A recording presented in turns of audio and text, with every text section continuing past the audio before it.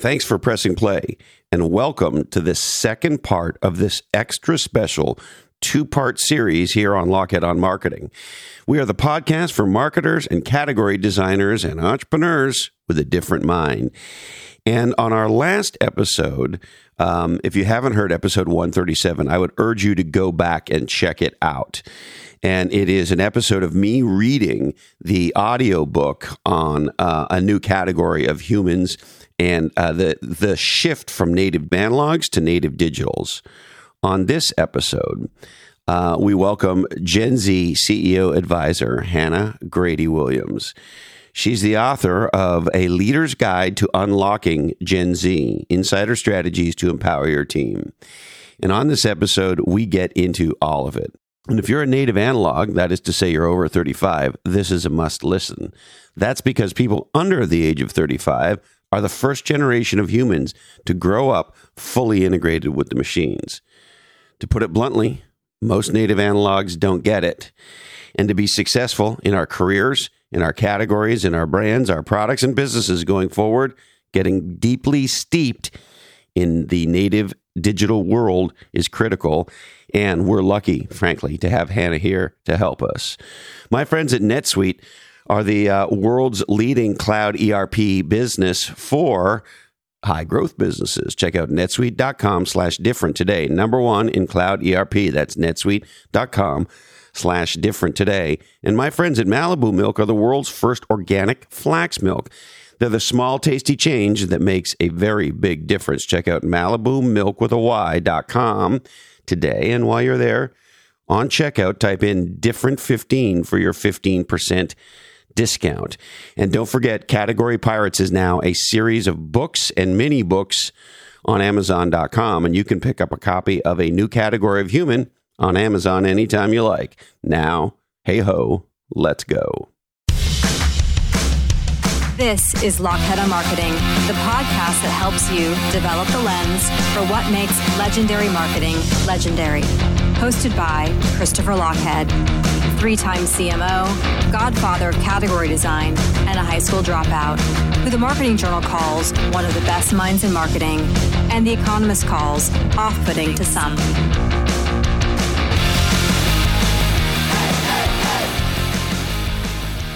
Hannah, it sure is great to see you. How are you? Oh, Christopher, I'm great. I actually just got back from the beach, so I feel really, really refreshed right now. It's a nice feeling for once in a while. Where did you go to the beach? So a good friend of mine, we went to Hilton Head, South Carolina. So I haven't been there. Oh gosh, it's probably been 5 or 6 years. The last time I went with my 6 other siblings right after Disney World. My parents surprised us after a trip to Disney World. We got so disappointed because my parents cut our vacation short by a couple days, but then they brought us up to Hilton Head and we had a blast. So that was one of my last trips I can think of that I went with my entire family, all 6 of my siblings. So you don't often meet somebody who's one of 7. So tell me a little bit about what that's like. Oh my gosh. I can't even describe the experience of growing up as one of 7. So I'm actually the oldest of 7. So I don't know do you have any siblings? I have one younger sister. Okay. So you know what it's like being the oldest. I have a feeling being the oldest of 7 is different than being the oldest of 2, but please keep going. So yes, quite different. But the more people I speak with who are the oldest child, whether they have one younger sibling or 3 or 12, the tendencies kind of remain the same, where you've got some sense of pressure to perform and to be the role model and, to always be there for your siblings. So growing up, oh my gosh, I can remember so many conversations where my siblings would come to me instead of my parents to talk about, all their problems. So that was always interesting. But in terms of what we got to do all the time is my parents decided to homeschool us as well. So I remember from a very early age, in fact, one of my earliest memories of school was my mom had a tradition. It was me and my next sister down, Samantha. She's 21, I'm 23. And we were just entering kindergarten and preschool.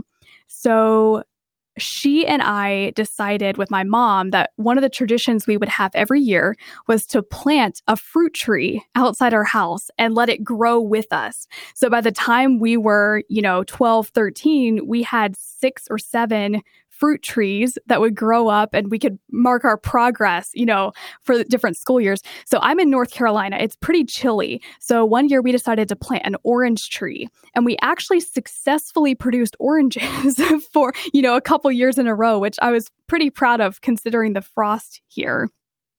So anyway, that was one of my earliest memories, and my parents did a wonderful job of helping us really experience history, for example. So I remember my sister and I, it was the two of us, and then our third sister had come along by this point, but she was a baby. So my mom hitched Catherine up on her back, kind of like Sacagawea, and we took a Lewis and Clark expedition, or at least that's what she called it.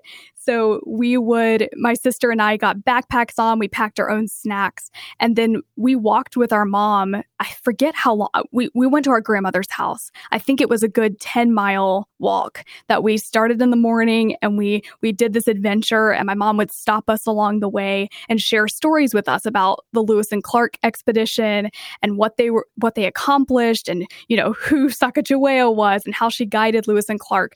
So I just have those experiences from a very early age. And my mom still does that with my youngest siblings who are still in, elementary school. Wow. Your mom sounds incredible. What's her name, Hannah? Her name is Angie. Angie. She must be an extraordinary human being. She is phenomenal, and she runs a business as well on the side. So she's superwoman in my eyes. So she's a mompreneur or exactly. Momtrepreneur or whatever we're supposed to say. Yeah. And she's actually, over the years, she's started several businesses and had to figure out kind of what worked for her. But she's amazing. Very cool. Well, it's I've been very much looking forward to our conversation.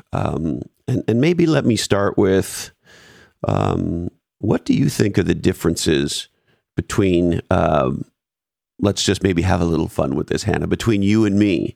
If I'm a native analog and you're a native digital, and if I'm Gen X and you're Gen Z, what are the things about you that are different than me that maybe might not be so obvious?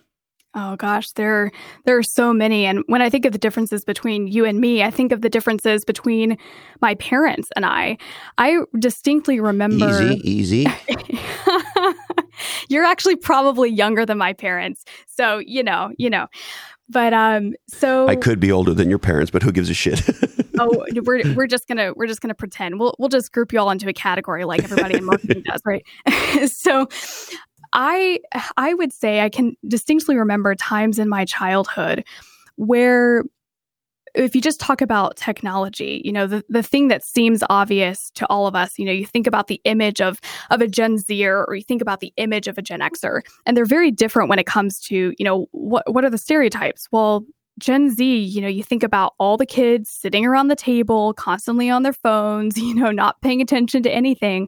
And I remember my mom and my dad would often tell us as kids, get off your phone, stop crossing your arms. You got to look like you're engaged with the people around you. And I remember thinking as a teenager, Mom, Dad, you don't really truly understand what the world of technology actually means. To you, you think it's a distraction or something that's taking my mind and my presence away from the people around me. And the way I see it is a door that opens me to experiences I never could have had in my natural environment. And as I've grown older, I've realized that distinction of the way that my generation looks at the world and the way that your generation or my parents' generation looks at the world is not only, a difference between generations in terms of, it's not just let's make fun of the old people, let's make fun of the young people. This is a very different way of looking at things, looking at life. I look at my siblings. I have a 15-year-old brother. He's the only one of us who's a guy. There's 6 girls and 1 boy, and he is smack in the middle. And as you can imagine, everyone's wow. like, poor guy, right? That in fact, he's kind of a ladies' man. He's grown up around a lot of girls, and of course, all his sisters bring their friends over. I think he's kind of lucky. But I think he might be lucky too. I mean, I realize he may never get into the bathroom, but I bet you all of his sisters have friends that come over and hang out and stuff. And so he must be exposed to a giant amount of ladies. Oh, he is. He is. You take 6 women and multiply that, he's quite the guy right there. But anyway, his perspective on TikTok, for example, he and my sister filmed dance videos all last year. They tell me all the time about the financial concepts they've learned from TikTok.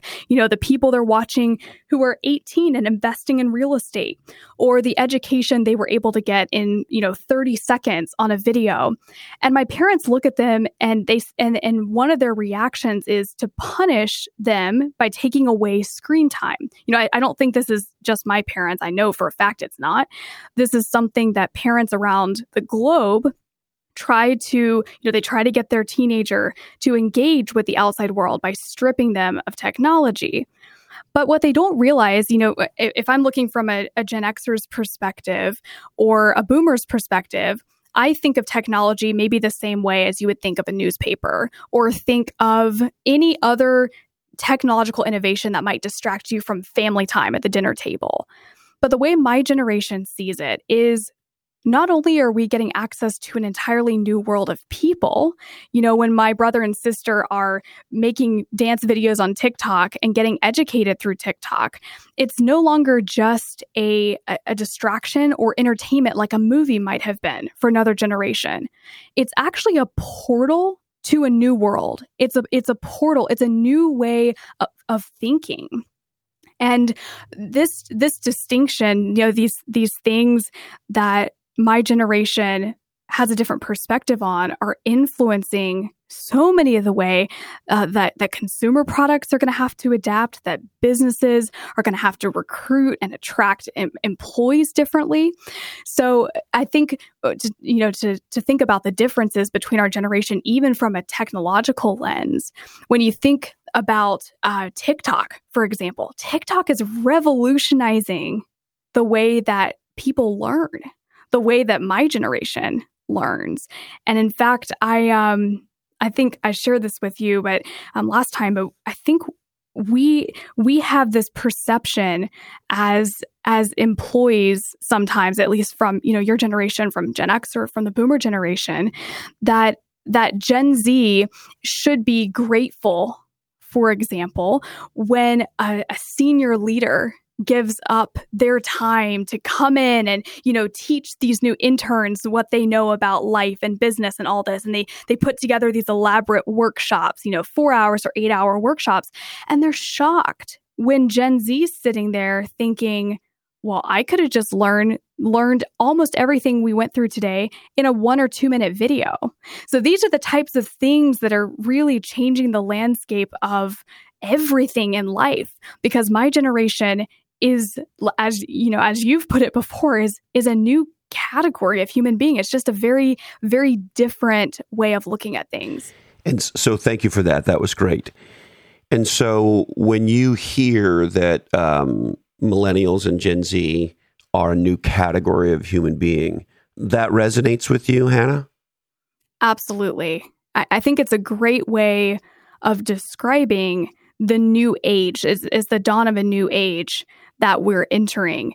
And Gen Alpha, who's coming after Gen Z, is going to even bring this to the surface in a much more broad perspective, I believe. And what's interesting to add to this conversation about the category of human being discussion is, I don't know, have you read the book? If you say yes, I'm going to be really shocked, Christopher, but have you ever read Ready Player One? I have not. Okay. You should add it to your reading list, or I'm sure there's some great audio renditions. But Ready Player One is sci-fi. There was a movie that came out about it a couple years ago. But I love the book. And the reason I love the book is because basically the premise of this story is that there's a character, and he grows up in 2045 in a world that is entirely digital. Basically, what happens to the world's economy is it's basically collapsing. Most people are living in poverty. They're living in stacked trailers that are like, 8 to 10 trailers stacked on top of each other. But the reason they live in such poverty is because there's a new video gaming technology that has come out. And this video game technology is one that people basically enter these new cells. They put on visors and they enter these new cells. And once they enter the video game, they can create an avatar that makes them a completely new identity. And this avatar can be completely anonymous, right? So if your name's Bob, you can create an avatar that's named Python. And that avatar becomes the new you inside of this world. And this world is so extensive that there are hundreds of thousands of planets you can travel to. Your entire school system or the education system is all done virtually. So you enter a virtual class with a virtual teacher. You virtually sit down in the chair and you go through biology or history. And then the screen prevents you from exiting the class or, doing something else while you're in school.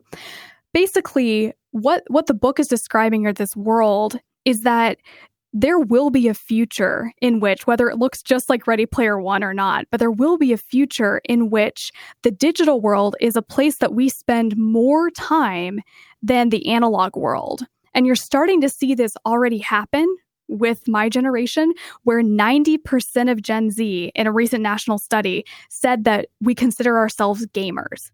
I actually fall into the 10%, which is probably why I'm a consultant who can actually, speak with leaders from other generations without getting shot at. But there's 90% of my generation who would consider themselves gamers. They're spending hours a day inside of virtual worlds.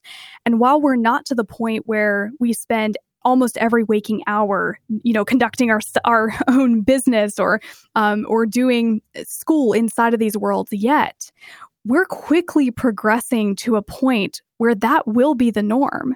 And you even see this right now with the fact that digital currencies and the fact that you can don, you can buy and don new skins or new virtual clothing inside of a video game. These types of things are only going to increase in power. And yet I look all around me and the companies who are adapting to this on the forefront of it are few and far between. And the ones who are still caught in the analog world are the vast majority of businesses. Thank you for that. You are bringing to life some of my suspicions and educating me on some new things. And I'm so excited about that.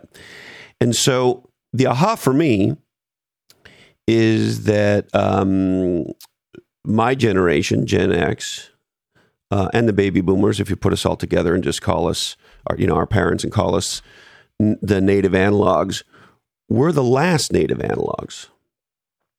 And you're the first of a new type of person who is native digital. That is to say, and you tell me if this is right, that your primary experience of life, you were just underscoring it. Are we now at a point, Hannah, where you would say, and I know you can't speak for an entire generation, but I mean, this is what you do for a living and so forth, but you would say that for the most part, your generation, their primary experience of life is a digital experience?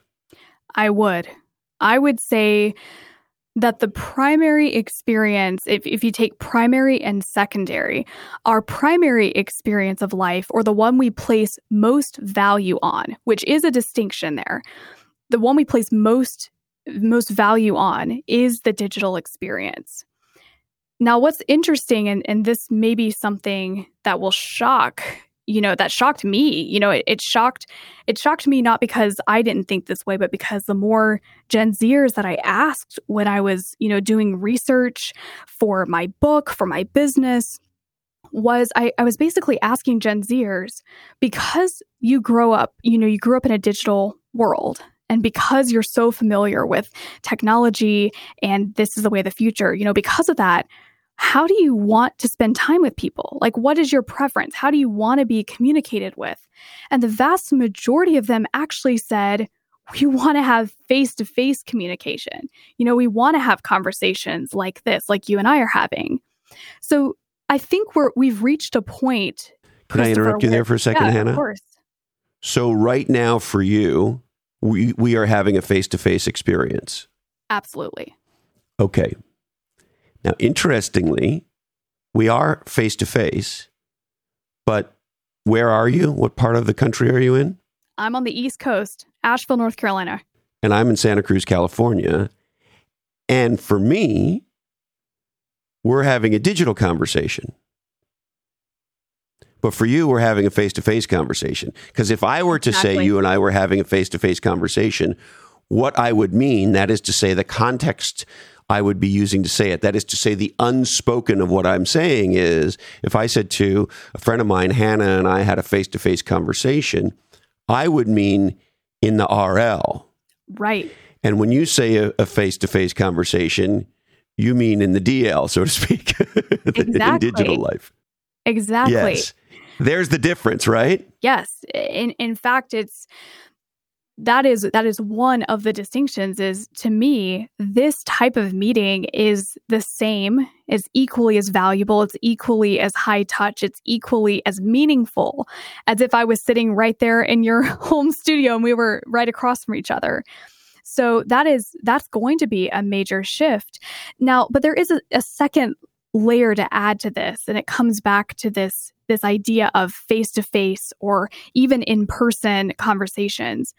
Is we read, all the time, Ready Player One being an example, but we read all the time about these sci-fi worlds where everything's virtual and we live on, virtual planets doing virtual things. And yet we see in my generation that the closer we progress to that being the norm, the more we crave as a generation being with people, the more we crave community, the more we crave mentorship. And so this is one of the things that it may be a stereotype that's easy to assume as generations become more and more digitally native, is that our natural human instinct of being together and wanting to partner with one another and wanting to be mentored, that's not going to go away.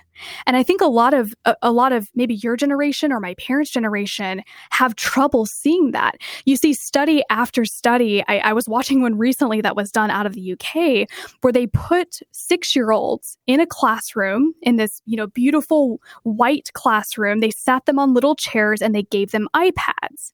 And they put, they were basically trying to see, what do the 6-year-olds do when they're sitting with other people and they're on an iPad? Well, they stuck they stuck the kids with iPads and they started a timer. And of course, all the kids' heads went down to their iPads. They started playing their games. Well, then one of the adults, brought in a tray of cupcakes and sweets, and they put it on the table about 10 feet away from the students. And they left the room. And then they observed through the cameras that the students didn't even smell the cupcakes. They didn't even get up to get, the sweets, which would have been very tempting for any 6-year-old. They were glued to these iPads. Well, then the third stage of the experiment was they took the iPads away to observe what would happen. And instead of these kids getting mad or frustrated about not having the iPads, the kids got up, they went to explore the sweet table, and they started playing with each other. They started interacting and building hideouts and socializing with one another. Now, all the comments in this study and the output of the study were mostly native analogs saying, well, look at how those kids are not normal because now they were on those iPads and they were glued to them. They didn't even see the sweets. What's their problem? Look at the childhood we're creating for our kids.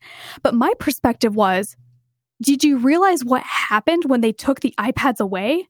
Those kids didn't sit there and just twiddle their thumbs and start screaming.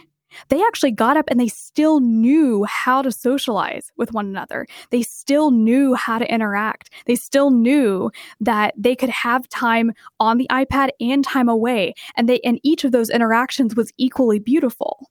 So to come back to this idea of the face-to-face, I think we're going to start seeing this curve where we've got this digital communication horizon and these digital worlds that are arising.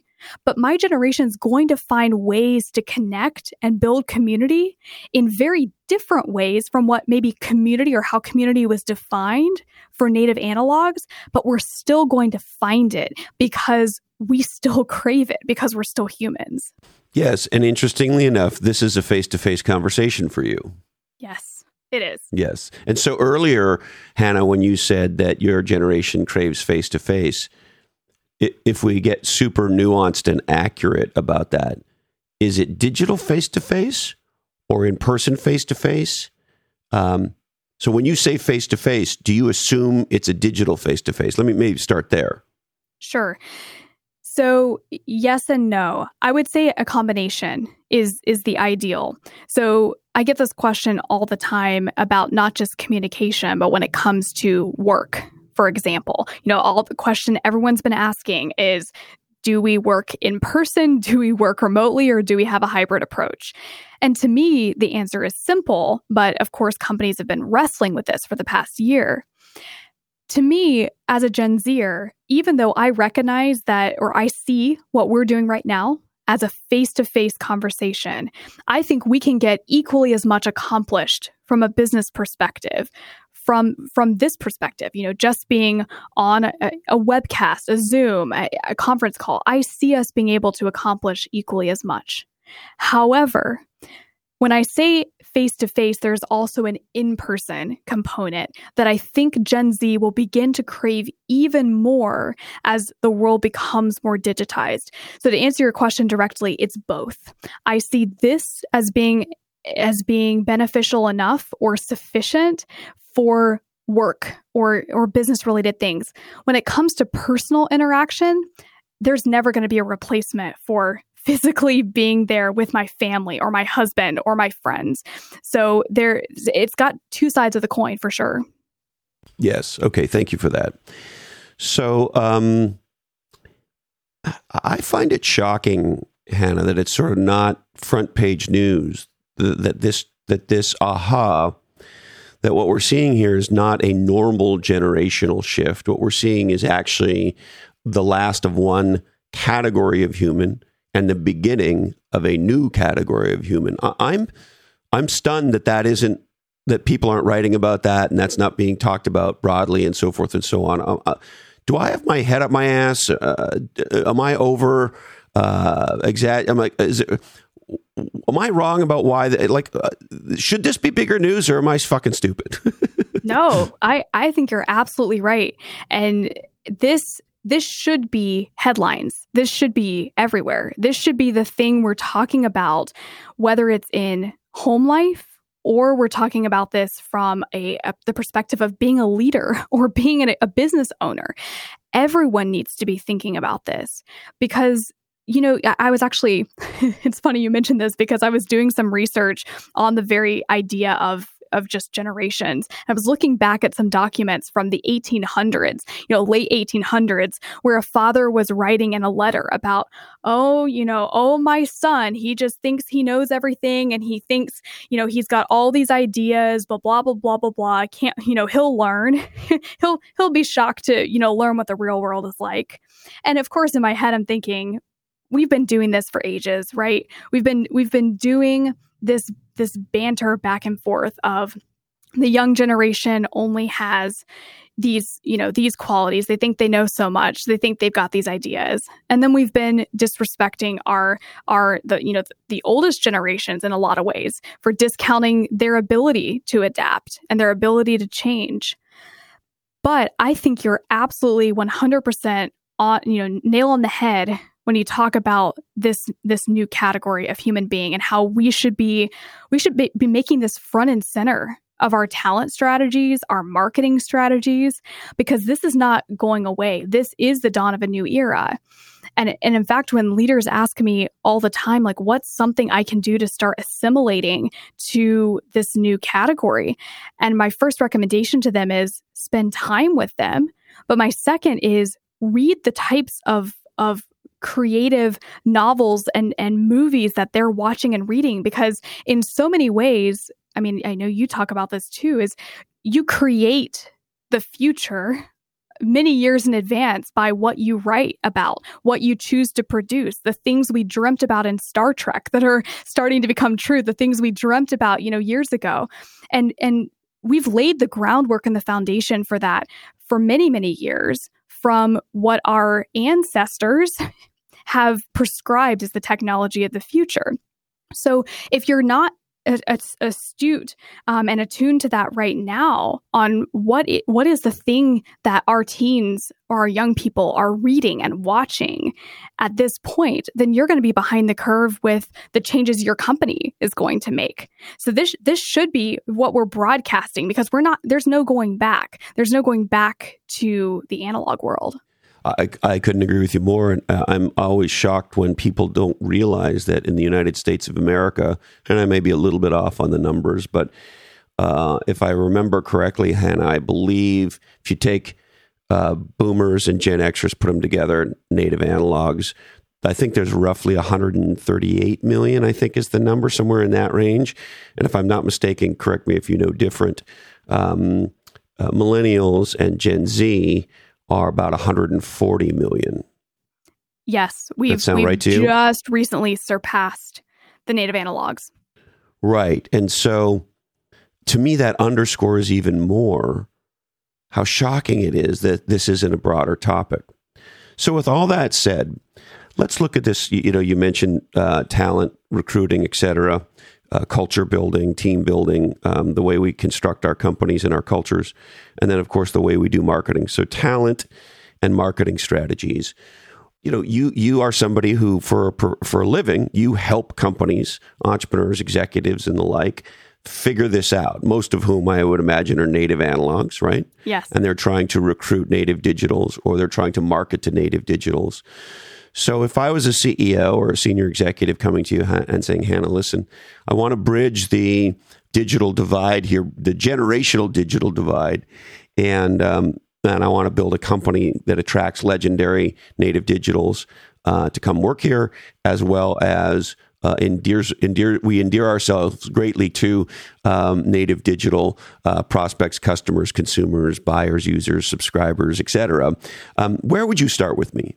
Oh my gosh, this is a massive question, and of course you're gonna hear my first answer, which is we need to know where you are. We need to know as a company, are you the leader who is the one voice among the entire crowd of employees at your company who's shouting, let's change, or are you truly able to lead a movement and a change? I mean, this change toward being adaptable to the digital native generation and to understanding how do you recruit us? How are we different from millennials? How do you build a culture that attracts us? Starts just like any other change would. It starts with great leaders who are willing to put up with the BS that's going to come up in their organization and willing to tell people straight what they need to do and the direction that they're headed.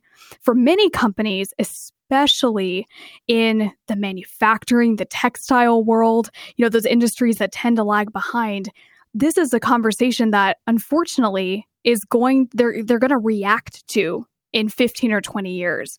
So if leaders who are working with me are coming from a company that is that steeped in tradition, like many companies are with a blue collar workforce, for example, then what I want to understand is how ready are they for change, number one.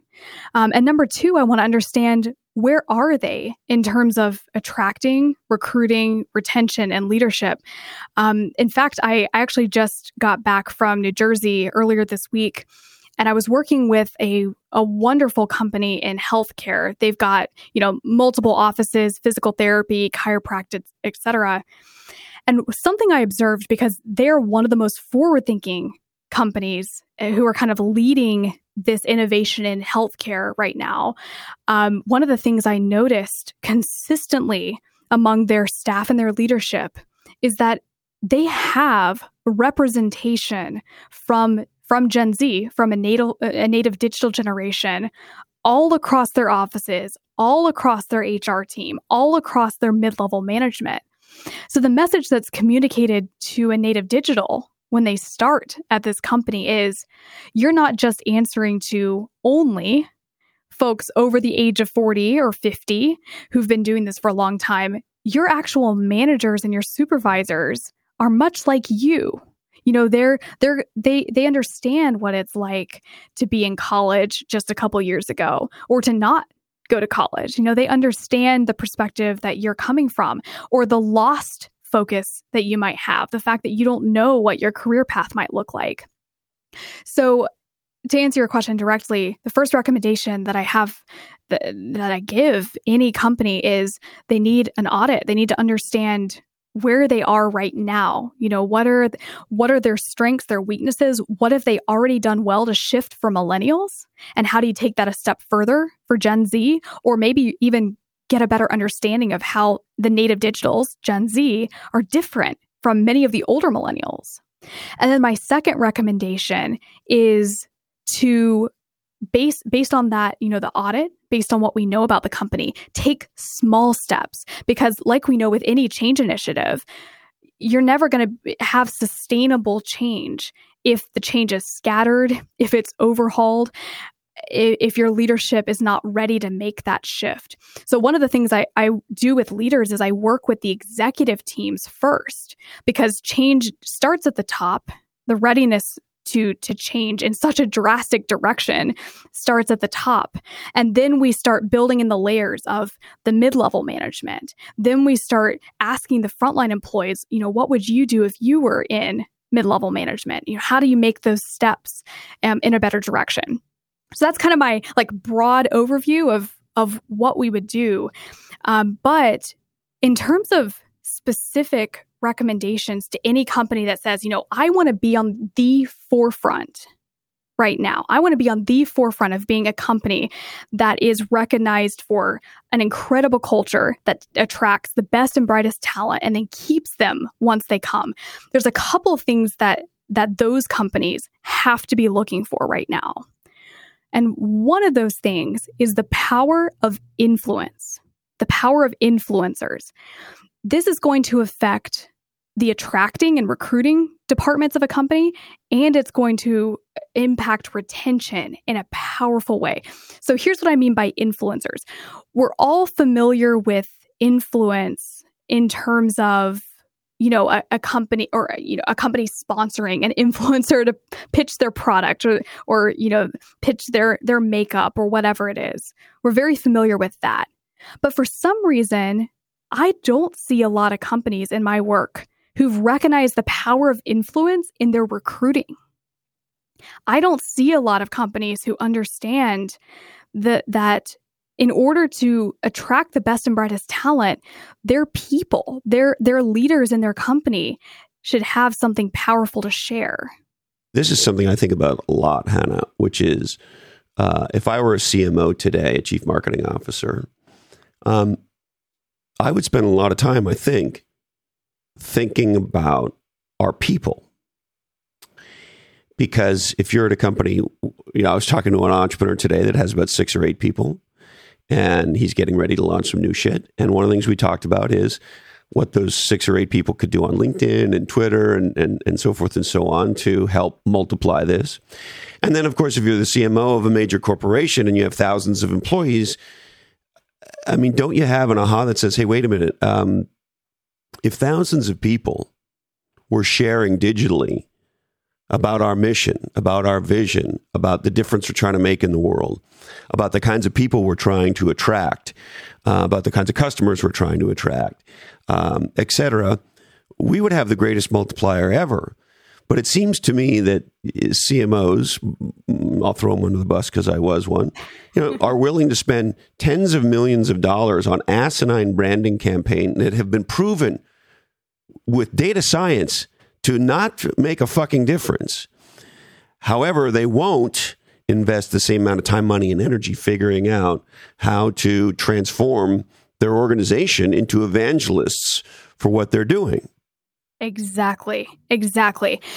And that's what is so interesting to me, Christopher, is the number of companies I work with who spend hundreds of thousands, if not millions of dollars, not only on the brand side, like you just mentioned, but also on ads, on ads on social media, Indeed, ZipRecruiter, to try to funnel in employees. And then they post their job descriptions, and then they hope and pray and just pray that the right applicant will walk in the door.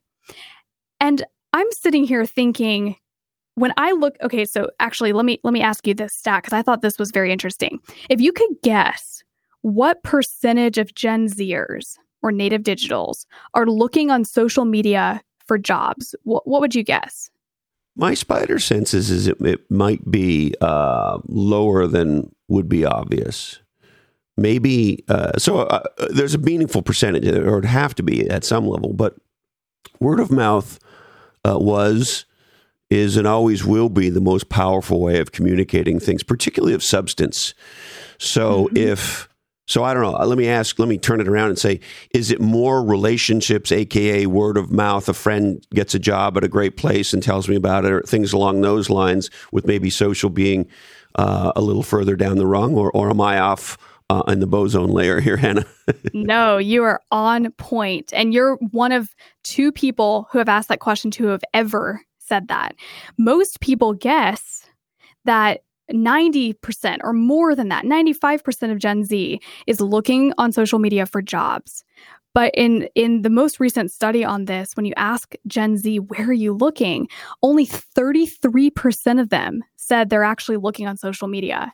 But the number of people who said, actually, I'm going to my friends, my family, my present colleagues, the people I'm asking in my network, was 64%. And that's actually higher than it was for the millennials who were going to job boards and social media. So what's fascinating to me is that companies, no matter, like you said, it's been ages, decades, referrals and friends of family, those types of sources have been instrumental for people finding jobs. It is astonishing to me that a CMO or a CHRO, it's astonishing to me they're not spending over half their time working on, how do I mobilize my entire employee staff, my mid-level managers in all different divisions. It doesn't matter what industry you're in, but how do I mobilize those people to be their best selves in a very virtual or digital environment, right? Because they're doing great work already. They're producing amazing things. They're leading people well. But no Gen Zer or native digital can see that because we're not working at the company.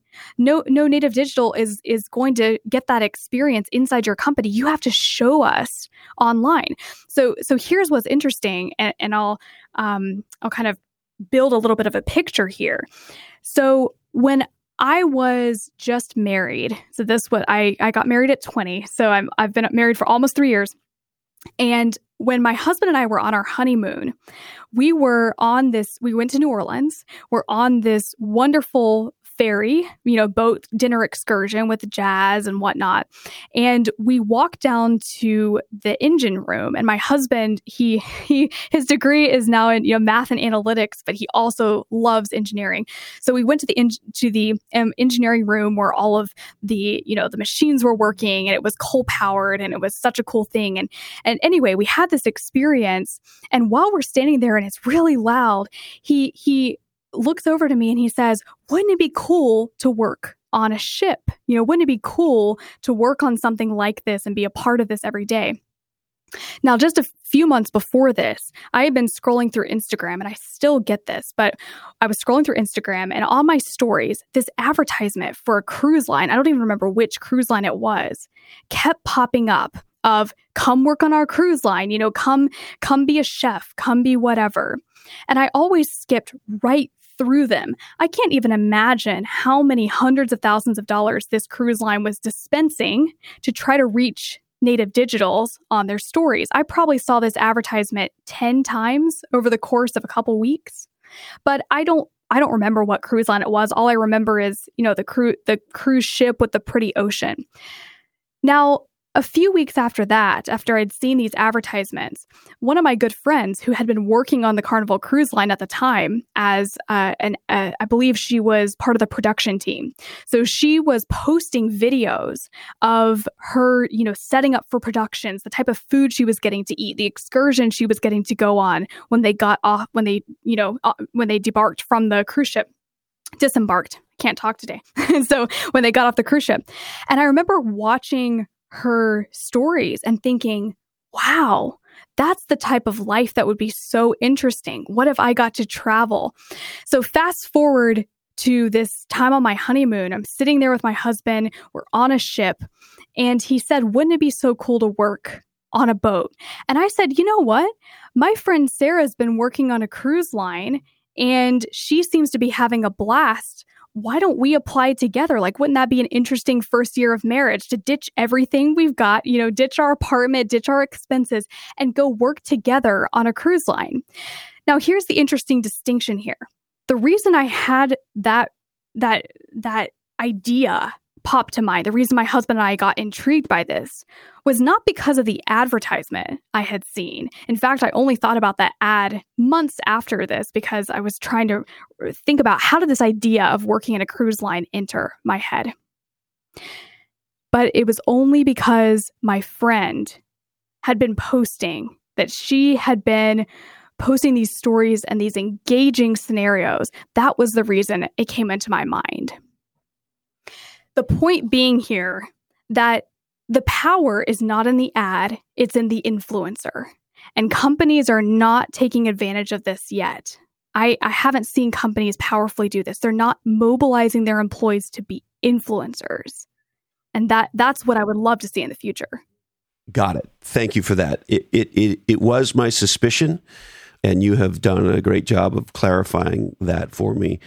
I also, given everything that's going on right now with Facebook and Instagram and Congress and with the gal who came forward as the whistleblower and so forth, I'm just curious if there's anything you want to say about Instagram, Facebook, and sort of the way you think your generation looks at all of this.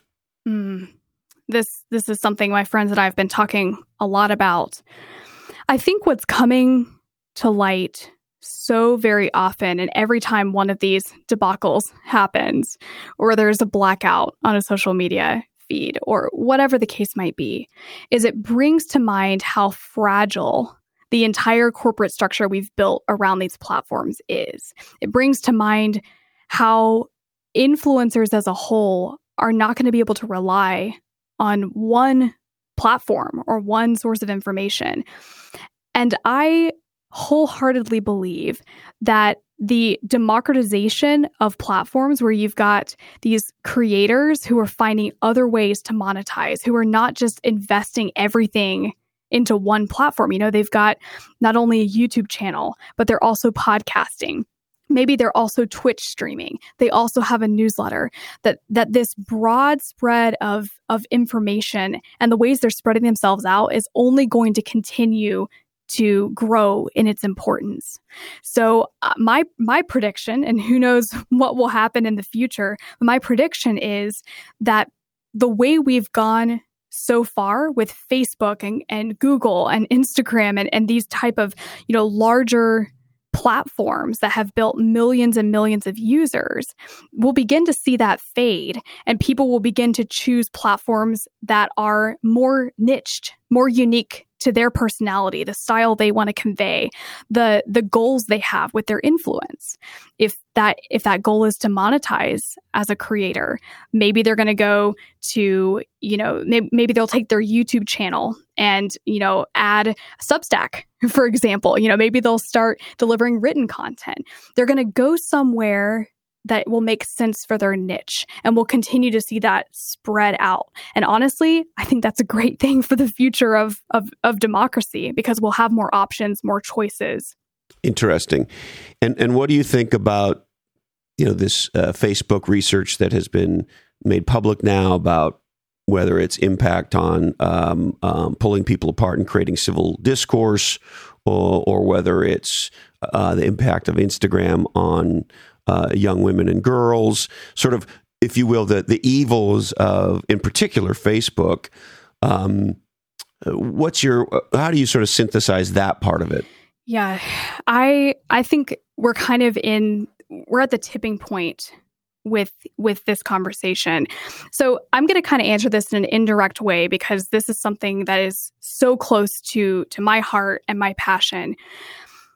I think that social media is always, no matter what the platform is, no matter if you're a man, a woman, or identify as neither, that social media is always going to be an amplification of what already exists in the human heart.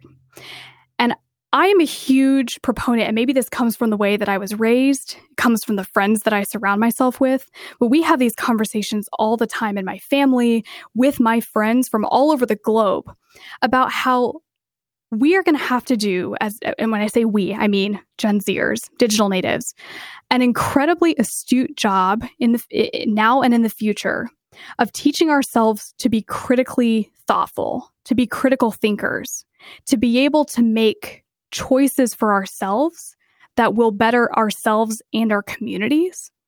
Because if social media is only an amplification of the evil that already exists, of the fact that people are always going to find a way to fight, to be divisive, and at the same time, we're always going to find a way to come together, a way to build community. Because social media is only an amplification of that, I don't point fingers at any of the companies who have built technology or tools that amplifies that. I point fingers back at myself, at my own parents, at my friends, at the choices that we make as a whole, as a generation. And my gut feeling about the future is that the role of a parent and the role of the school system, the role of education, and the role of institutions that exist, such as churches and community gatherings, those roles are going to become increasingly more important in helping shape our lives, helping shape the values that we grow up with, helping shape, if we're able to decipher how to use the internet, how to use technology, and how to make good decisions or bad ones. So I know this is answering this indirectly, but I hate to predict something. My thought is just to say, please, as a community, my call to action to the entire world, just from my heart, is let's equip our kids with a way to be critically thoughtful about their actions and about what they choose to use. And maybe that choice is get off of Instagram if it's not helpful or it's not safe or it's evil. Be conscious of what you can personally handle. And I guess my call, and I talk about this with my friends, is how can we as the older native digitals help our younger siblings, help the people coming behind us understand the evils we've already experienced and understand that the power's in our hands. It's not just a corporation like Facebook deciding how we should choose to be as humans. That's our decision. That's the power we have, and we can shape what that looks like in the future. Thank you for that. That was awesome. And so is there anything else you want to touch on as it relates to the new sort of lens or the new mental scaffolding that companies that have been around for a while and therefore are native analog, most companies are still run by native analogs, should or could be doing to create an environment where native digitals can thrive, particularly without sort of alienating the native analogs? Yes. Let me give a couple of very specific recommendations. And this is in terms of when I talk to leaders, the number one questions that I'm getting from them have to do with things that perhaps a native digital would find to be obvious, or things that we would think, why isn't everyone already doing this? So those are the things I want to talk about right now, because these things may be assumptions that former generations have that are simply not going to fly for my generation. They're just not. One of those assumptions is the necessity of a college degree. The native analog generation continues to impress upon younger people this idea that a college degree is necessary. And yet 62% of my generation is saying, we don't care. We would rather not be in debt. We would rather not have a generic degree that is meaningless. We would rather have financial stability and the ability to invest and the ability to grow and learn in other ways. So one of the number one things that I would suggest to any company who wants to be forward thinking right now is you're going to have to find a way. If you want the best and brightest talent, I tell leaders this all the time. If you want the best and brightest talent, you're going to have to rethink what education means, because colleges are falling way behind. Universities are not going to be the solution for my generation, or especially coming up behind us, Generation Alpha. They are not going to be the end all be all. So some of the best companies that I can point to as examples, Ashley Furniture right now was having a shortage of employees. They were finding that they couldn't get talent in the door. So they created their own academy to train high school students directly out of high school. Actually, they start earlier. They start by engaging them during high school and getting them interested in manufacturing, in marketing. They created their own academy with their own certification program to bring those Gen Z employees through the ranks, land them a job in the company, get them the experience they need, and then laterally transfer them across the organization. That's the future. It's going to be harder for people because, they can look at, okay, where'd you go to school? What'd you study? What was your grade point average? There's this sort of measurements, like, okay, stand on the scale. How much do you weigh? Let's get how tall you are. Let's get what's that? There's a measurement that goes on that sort of allows for a siphoning in and a siphoning out. And those standard measures, what I hear you saying, and I pose this as a question, don't apply anymore. I think we're shifting that way very quickly. We're shifting, to put it simply, we're shifting back to the world of apprenticeships. We have come from a world of apprenticeships, where the son of a baker would learn his trade and then take over his trade. And then, of course, the education system arose to help educate students apart from a job so that their education was more universally applicable, right? But now we're returning. We are coming back. We're coming back to the world where apprenticeships, and I guess there'll be a different term for it. I don't know what that will be yet. But the idea of learning a trade or learning a skill set from an employer without the necessity of a college degree is coming back into play. And the companies who are going to be on the forefront of this will create and design what that category is going to look like. They're going to create their own programs. They're going to create their own certifications. In fact, to get even bigger picture with this, I see a future in which the certifications that various companies build for themselves become nationally or internationally accredited, almost like their own university programs. And then that becomes transferable to another like organization or other organizations with a similar skill set. So if you have a marketing certification from Google, let's just take the giant companies as an example. Let's say you have a marketing certification or a marketing degree, but it's now from Google instead of a traditional university. Well, that certification is going to transfer to Apple or to Samsung or to whoever you choose to work for. I see that as being the future. So if your company, if you're a company who is struggling with finding talent, it's really important to start thinking about, well, how do we create our own education? How do we create our own training that's going to add more value to our staff and create better retention while doing their attracting and recruiting? So you went somewhere where I thought you might. I think many of us have been speculating about why is it that so many, why we have this problem with hiring. I don't talk to a CEO or an entrepreneur ever now without hearing this problem. We can't get fill in the blank. And so what I wonder about is exactly this. In order to get there from here, is what your generation's saying is we're looking for opportunities where we're going to come in with some abilities. We're going to come in with bright eyes and bushy tails, or however you want to think about it, enthusiasm, and hopefully some generic smarts and a willingness to learn and a willingness to work hard and produce results, et cetera, et cetera. But what we're looking for, we don't want to go work for a company that's not going to grow and develop us. Absolutely. And so if you have a generic, boring fuck job, forget it.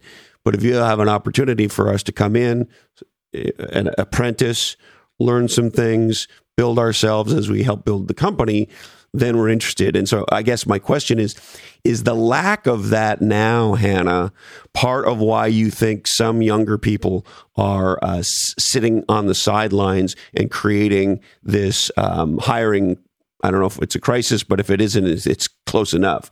Yes. Yes, for sure. So I don't know the numbers around this, and I won't pretend to know what that breakdown is in terms of, what has been causing the hiring crisis from, COVID. And of course, there are many, many factors, especially if you split blue collar from white collar. But to your point about young people, one of the number one fears that I hear when I go undercover as a Gen Zer into a company, which I love. I love going. So you mystery, you pretend to be a candidate, right? That's Exactly. One of the things that you do, and you document what it's like as a Gen Z candidate as you're doing your James Bond research move here, or your Jane Bond move here. Exactly. I just need somebody to outfit me with all of the James Bond gear, but the car in particular. But yes. Yeah, so I go undercover. I mystery shop the candidate experience all the way through the mentorship, the training experience. And one of the things I hear, because of course I get to speak with other candidates who are my age. And one of the things I hear very frequently is something to the effect of, I was so scared coming into this job that they were going to throw me in and that it would become very obvious that I don't really have a whole lot of experience or a skill set that I thought I did because, the college I went to or the program I went through, whether it was a 2-year or 4-year degree, I guess they taught me a lot of facts, but I really don't know what in the world I'm doing here. That's the number one fear that I hear from Gen Zers entering a new job. And I don't think this is ununique to any generation per se, but the difference with Gen Z is that we're exiting school as one of the most educated generations in terms of Generation Z has the largest number of college degrees, or is on track to have the largest number of college degrees of any generation. But the college degree doesn't mean as much anymore, right? Because the education has been watered down, because now it doesn't mean as much. You can, like me, I graduated with my bachelor's degree at 18 because I decided to do the entire thing online starting at 14. And I've learned more from half a year working for a company than I ever did in 4 years of college. I've learned more from TikTok for that matter. But because that fear of coming into... Hold on, Hannah, I hate to interrupt you. Did you just say that you've learned more from TikTok than you did from 4 years of college? Is that what you just said? Oh, heck yes. Heck yes. My international business textbook were 7 to 9 years old. How are you supposed to learn about international business that changes on a daily and hourly basis? How are you supposed to learn that from a 7-year-old textbook? And you feel like you can learn shit about international business that's super valuable on TikTok? Absolutely. Absolutely. In fact, I learned about a website. This is not international business per se, but just a marketing or business tactic in general.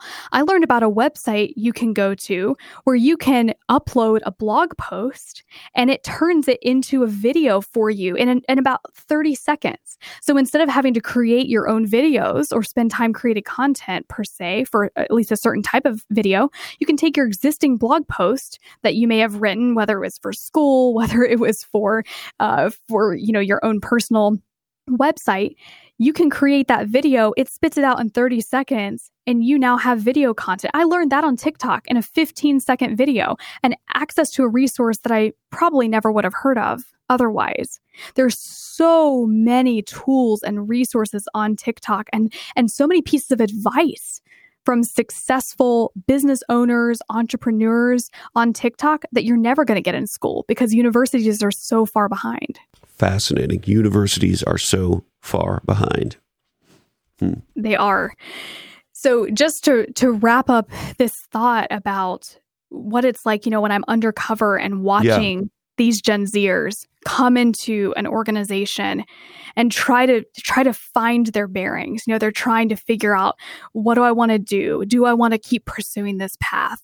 The organizations who address those fears from a management standpoint are going to lead the charge in retention. Because if you can make that Gen Zer feel like the fact that they don't, quote unquote, know anything is actually an asset to your organization, that their bright eyes, that their bright perspective, their fresh perspective is going to be a differentiator for them. And you put people in leadership who are their age so they can see that, I may have just started this week, but I've got a 25-year-old colleague who's already on these leadership teams, and look at the change they've gotten to create during their time here.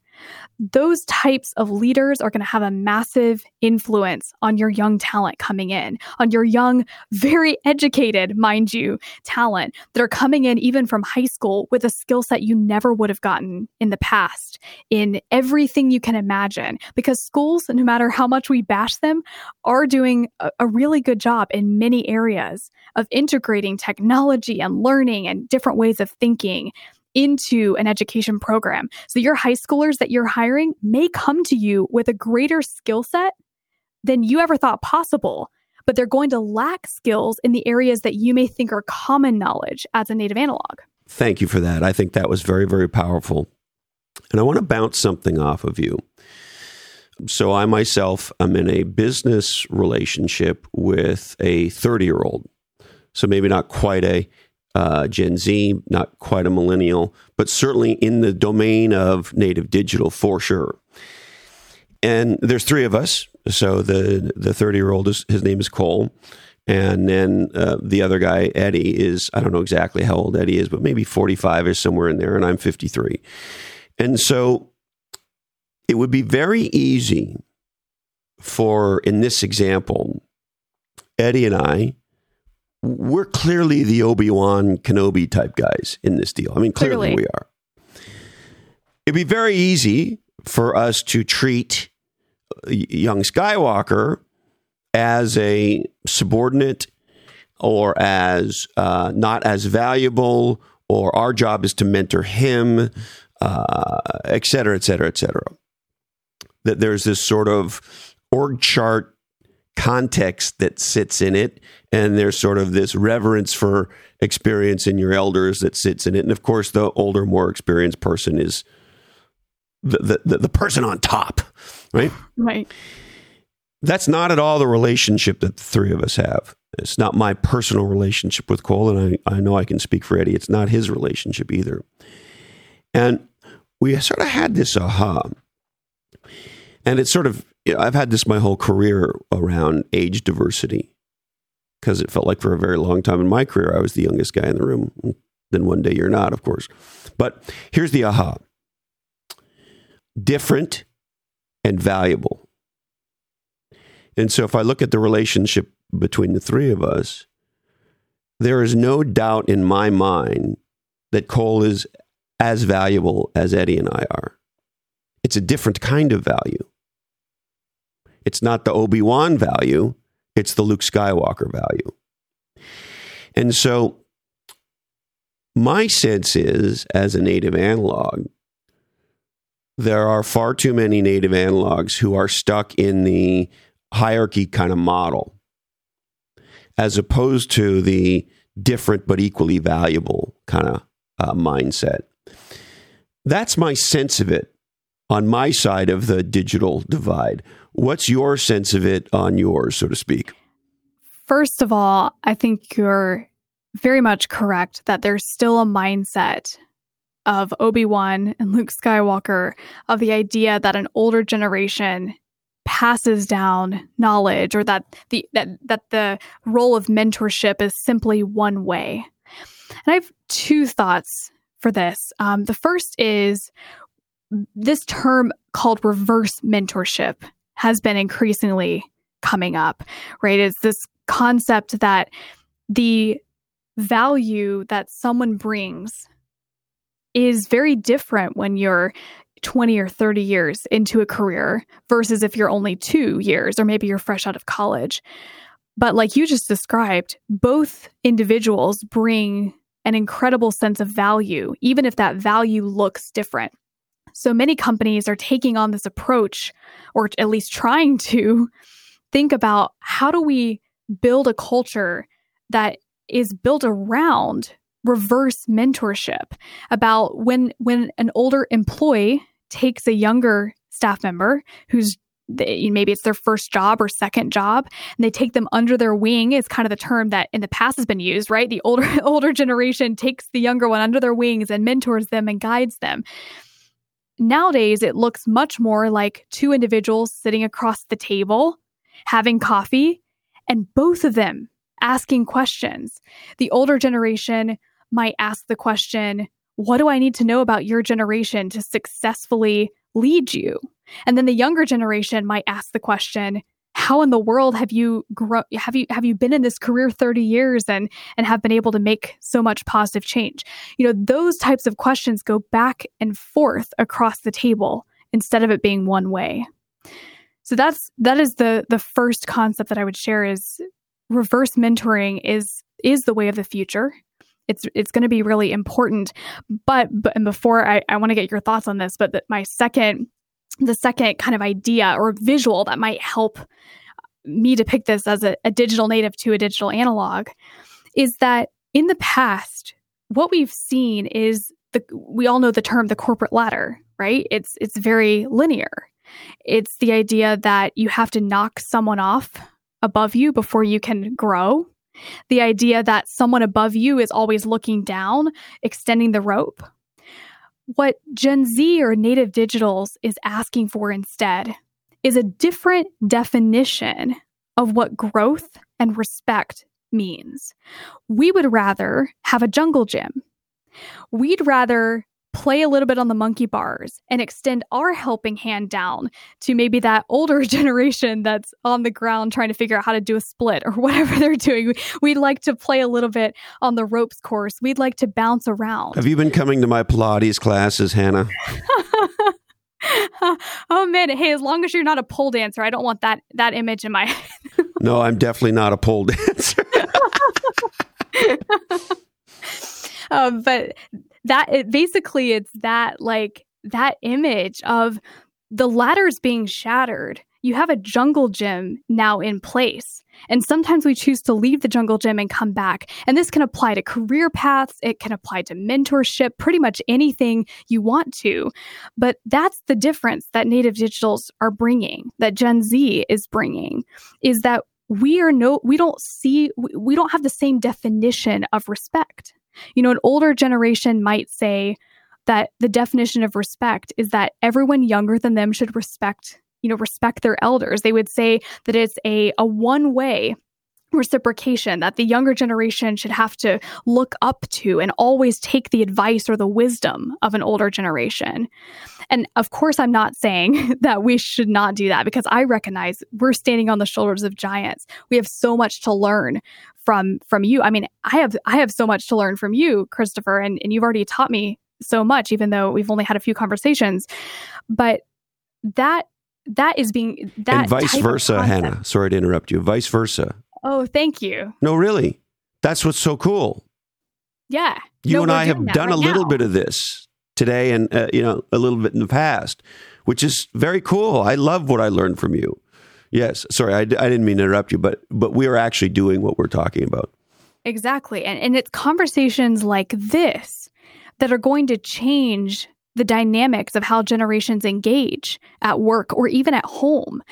You know, I have a lot of friends who say they don't enjoy being around their grandparents because all they hear from their grandparents all the time is what they're doing wrong and what they should learn and what their experiences were in the past and blah, blah, blah, blah. And Gen Z is saying, no, grandpa or grandma, like I have equally as much to teach you. I have a friend right now who's trying to teach their grandmother stock investing because their grandmother is on the end of her retirement. You know, she needs to be making some income. So he's trying to teach her about dividend bearing stocks. You know, there's so many things that an older generation may not know how to use or may not know how to relate to. And that's the power of reverse mentorship and thinking about life. It not as a ladder, but as a jungle gym where we all play different roles and we all play around different places and we can all teach each other something. Amen. Hallelujah, sister. Now, before I let you go, and this may seem like a little bit out of left field, and if for whatever reason you don't want to talk about it, feel free to kick me under the table. But I've been having an ongoing discussion with many of my friends. Eddie and I have been sort of quietly in the background, sort of working on a letter or an ebook about this topic, which is sort of what is wrong with men. And the reason I bring it up with you is when we look at the data about Gen Z men and millennial men, but it seems to be escalating with the newer generation, we see a whole lot of things. We see them falling back in school earlier and earlier. We see less of them going to college, which may be not a bad thing, as we talked about, but we see many articles and research written about how women of your age have a very hard time finding men that they are interested and attracted to because less and less young men seem to exhibit ambition, career drive, things along these lines. And we look at, you know, the rates of game playing, we look at the rates of suicide, we look at mental health, we look at the fact that the average man doesn't make a new friend past about 23 years old. So the sort of the older a guy gets, typically the more lonely he gets. And so, and I could go through a shit ton of data that how overweight they are. There's just a massive amount of data that suggests that roughly a third of sort of native digital men are sort of opting out. They're not working. They're just kind of opting out.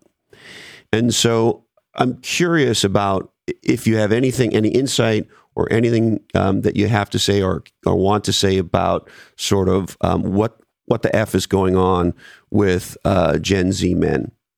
You know, I can only speak from my point of view. I haven't done enough research to really know, you know, what the impacts are. And honestly, I think we're going to continue seeing more and more studies and data come to light about the impact of things like you mentioned of gaming and kind of getting out of the spectrum for men and what that will end up doing with their long-term careers or whatnot.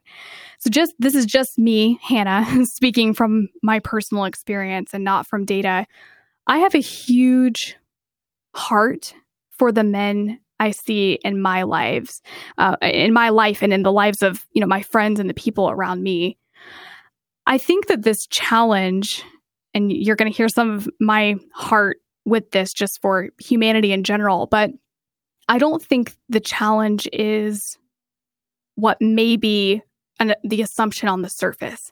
I think a lot of these studies that talk about Gen Z men opting out are going to point to the things that may seem obvious. You know, things like gaming or use of social media or whatever it is, or that they're not maturing fast enough, you know, quote unquote. But to me, all of this comes back, just like our conversation earlier about the critical thinking, all of this comes back to what we as a society have done to either empower men or to not empower men. And the same thing happened for women. I'll actually be the first woman to say that I think as a society, we've shifted so far toward a perspective of feminism and female empowerment that we're leaving our men behind.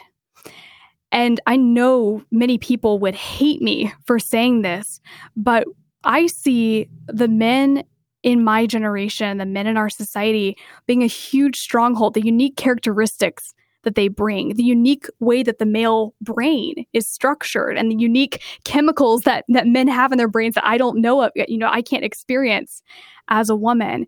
I think those things that we've, as females, as women, have blown up and made, we've kind of taken society and made it ours and given us power. I think in doing so, we've left a lot of our men behind. And that's showing up in my generation because especially millennials and your generation and the Gen Xers, the women in those generations have really brought so much empowerment to the surface, revolting from what came out of, the 20th century, where we were so oppressed, that we've switched the pendulum so far. We've swung it so far to our side that men are left feeling like they have no voice. And I see this from my husband, who is a white male, a white Gen Z male, who feels like he can't say anything without being bashed for his, for being a white male who doesn't have any perspective because all he's had is privilege in his life, when that's really not the case for many of the men I know. So this could be a whole separate conversation about what do we do as a society to empower all genders to feel equally respected, to feel like we can all come to the table with a voice and have great disagreement. But from my perspective, again, just me personally, as someone who has a passion for humanity, is I see the societal and cultural underlining that we've built as females and the female empowerment drastically negatively affecting our men, where we almost shove them into a corner. In many ways, I don't see the problem that's causing men to not pursue careers, or at least whatever careers these studies are defining as worthwhile careers. I don't know how they were defining that, but I see those things as being only the bare surface level. And there's so many other challenges and problems we have to reconcile as a society to be able to bring those men back to full power, and for them to be able to take charge and to understand the equal responsibility that they play in producing successful families and companies and communities. And does that mean that, obviously you're married, so you feel like you found one that you like. But is this a topic that amongst your gal friends, is there a sense at all amongst your friend group, or do you think maybe even more broadly again with Gen Z gals, women who are sort of looking around going, who the fuck are we going to marry here? We're having a hard time finding men that we find, to put it candidly, as suitable mate candidates. Oh, yes. Absolutely. It gets harder and harder and harder the older my friends get trying to date on Bumble or, Hinge, whatever they're using. So this is another reason that I people may point guns at me and hate me for saying this, but this is who I am very authentically. I think that when I look at my friend group and see the lack of quality men who have aspirations or have their shit together, I see it as, unfortunately, we're to a place in society where men are being raised by women only without strong fathers. And they're losing the things about men that are that cause some of the most horrific disasters in history, like war and fighting and violence. Those are also the same characteristics that make them protective and courageous and give them the ability to be good husbands and good partners and help us as women succeed in our own careers and paths. So when I talk to my friend group and they're looking for quality men, they're looking for respect, sets of values, but they're looking for people who have guts, guys who have balls and who are willing to make hard decisions. And we as women are not good at raising necessarily young boys as if we are doing it alone. We're not good at raising boys to see that because we don't have the same perspective as women. Our brain is wired differently.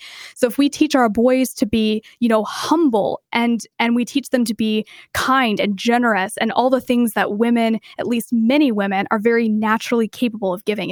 If we teach them those characteristics, they still need a male influence in their life who can teach them to be courageous and bold and take steps that they may have not taken with just female influence in their lives. And I see that with my brother. Again, he's one boy out of 7 children, all of us girls. And my goal for him, like in the next few years, is I'm just thinking, man, you gotta find some men in your life who can teach you those skills that you're not going to get from being around women all the time. So to me, the root of the problem starts with the way that we're raising our men, raising our boys, and then once they get to that point where they're having to make these decisions, like about careers or whatever, by that point, they're willing to take risks. They're willing to take mistakes or to make mistakes. And that will help them build more courage and more fight for those careers and not just lean on the women who are telling them that they're weak and they don't have a voice. Yes, and I don't have the data in front of me, but the data suggests that the percentage of boys being raised without a father figure around a lot is higher now than ever before. It may be more than 50%, but don't quote me on that. It's a high. It was a staggering number when I saw it. And the other interesting thing is, and again, I don't have the exact data in front of me, but if you go back a generation or two, you had a school environment where there was a large percentage of teachers who were male. And if you sort of had roughly half and half, and again, I don't have the numbers in front of me, and even if it was 60-40, there were still a lot of men around as teachers. And today, and again, I don't have the data in front of me, but I believe in America, it might be as high as 80 to 90% of teachers now and administrators are female. And so there is the data is pointing in a direction that says boys are being raised by women at home, by mothers, and not having a ton of male interaction like they might have once. And they go into a school environment where it is primarily a female environment. So the data, as I understand it, without having the specifics in front of me, echoes exactly what I hear you saying. Yes. And that's why when I see men who are willing to make mistakes and who are willing to be courageous, they're one in 100, when I see my friends who are still single and they're trying to date and they get through slews of guys, whether they're swiping left or right, but they're getting through these slews of guys who are not worth their salt. I have to ask that question in my head all the time is, how was their childhood? Because that's what it all comes back to. I know that's the way I was raised is the reason I am the person I am today. The way my brother is raised is the reason he's the person he is today. And so much of society hinges on those first 15 years of our life. There's so many studies about that, about our childhood influences, our teenage influences. So for men, that's it's a point of passion for me. And like you said, even if we don't have all the data here, I want to be a woman who says, stop letting yourselves get run over by us women. Like, let's both bring something to the table. Let's recognize we both have something of value to add. And let's do that 100% on both sides, wholeheartedly, as the unique individual people we are created to be. Hannah, you're awesome. Thank you. Is there anything else you want to touch on before we wrap?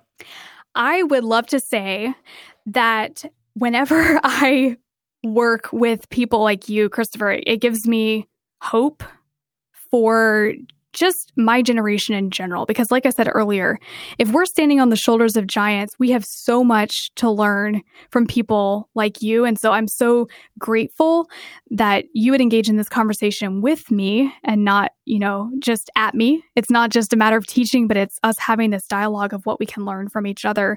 So I'm so grateful for this.